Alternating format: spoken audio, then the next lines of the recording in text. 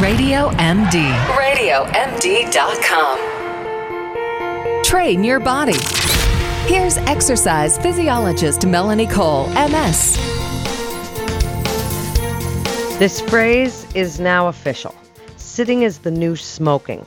So if you work at a desk all day and then you go home and you sit in front of the TV at night, maybe you even get your exercise in for an hour, or maybe you went to the gym before you went to work, but then you still sat all day long.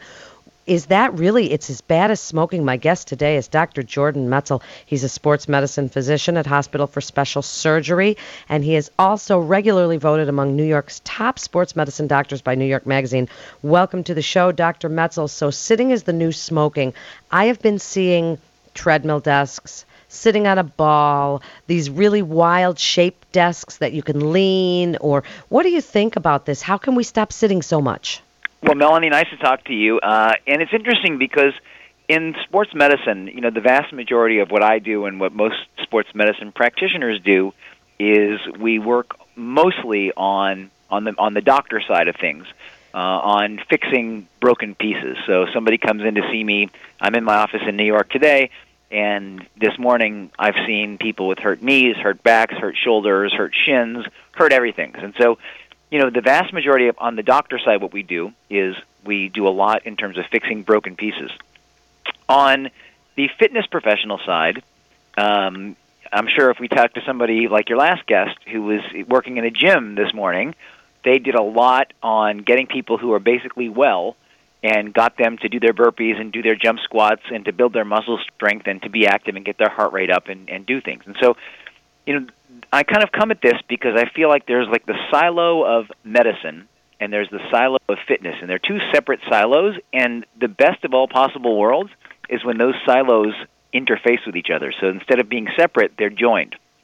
And so what I would love to see is a world where doctors prescribed exercise and fitness professionals learned how to work in conjunction with doctors, and so those two worlds could kind of really come together better. Here. And so that's a segue into this concept of inactivity being a risk of disease. So, from the time of Hippocrates all the way till today, medicine has mostly focused on the treatment of disease. And so, way back in ancient Greece, I remember in medical school, the way they diagnosed diabetes mellitus or type 2 diabetes was, I'm not kidding, the urine tasted sweet like sugar. So there was some guy that was drinking pee. Oh, man. Or at least tasting it. Right.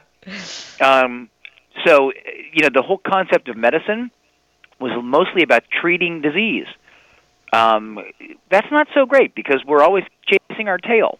And so in a country where we spend almost $3 trillion a year on disease treatment, we're unfortunately ranked 28th in life expectancy. We're doing a crappy job of keeping our population healthy. And so to me, looking at the different things that can keep people active and going, by far, the most available drug to every single person, rich or poor, young or old, is exercise, and it works for pretty much everybody and every condition we have in medicine. To some extent, greater or less, it works. And so when you look at inactivity, something I talked a lot about in my last book, Exercise Cure, was something called the desk sitter's workout.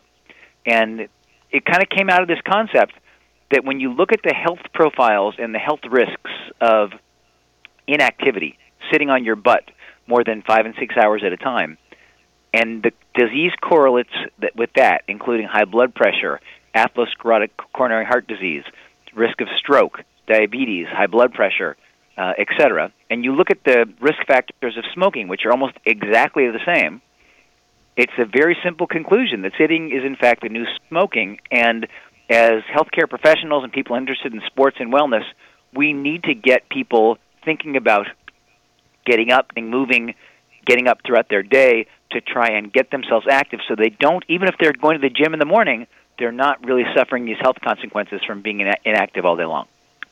So that's what I'm saying. A lot of people think that they're fine. They go to the gym in the morning, they work out, then they go sit at their desk, as you say, all day long, 5 to 6 hours a day. Now, Dr. Metzel, I want to just put in a plug for the American College of Sports Medicine, because just what you're saying is their Exercise is Medicine initiative, calling on all doctors to use their prescription pads, prescribe exercise, and fitness professionals working with the doctors to get this as one whole community instead of so separate, and you guys just dealing with the after effects of disease and not the preventive effects of the amazing things that exercise can do. So how do we at our desks, do you advise treadmill desks or standing desks or leaning? I mean, the architects are coming up with some really kind of neat things. What do you advise we do if you are chained to a computer or a desk or a phone all day?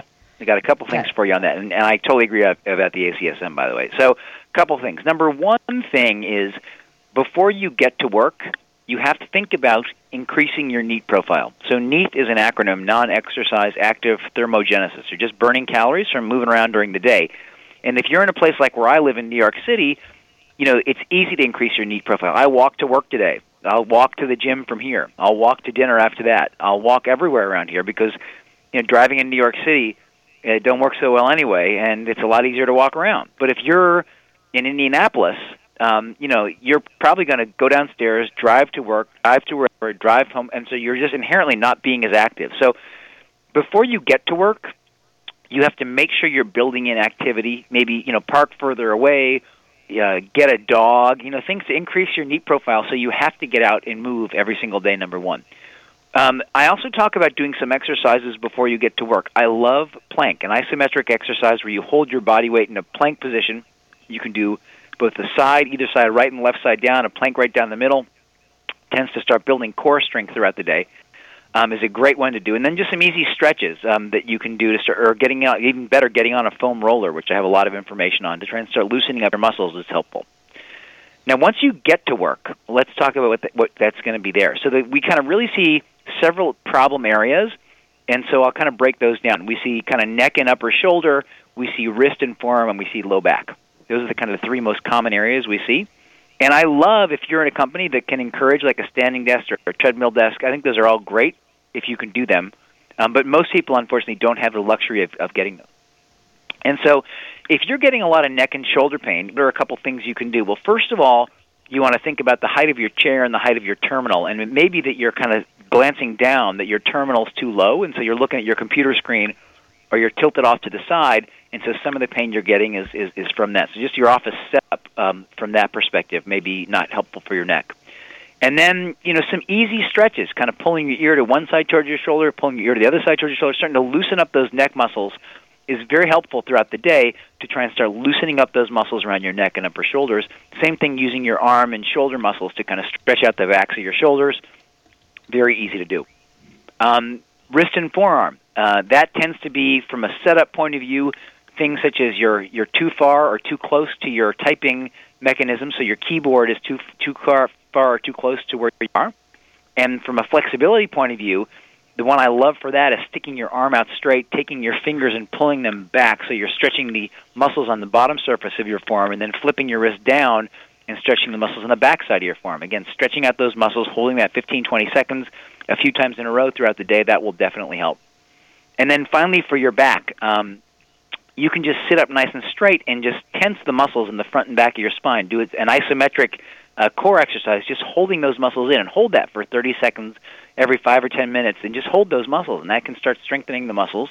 Also, some of the newer generation chairs that have kind of a wobbly bottom, so they're kind of inherently unstable. They're kind of like a physio ball chair, but they're actually a small little chair. I think those are great to start activating your core muscle strength. And then lastly, just getting up every hour. Just, set a little alarm, get up for a minute or two, walk around, stretch out a little bit. Sitting on your butt will kill you, so you've got to make sure you get up and move around. That is the best advice from one of the very top orthopedic surgeons, sports medicine physicians in the country. I'm telling you, the man knows his stuff. Great advice. And if you missed any of the good information that Dr. Jordan Metzel has given you here today, you can listen again anytime, on demand or on the go. Share it with your friends. Listen at radiomd.com. You can hear us on iHeartRadio and iTunes. So share these shows because that is some really great information with excellent tips on sitting is the new smoking and how not to let it get to you that way and stay active in this new year of 2015. This is Melanie Cole. Thanks so much for listening and stay well.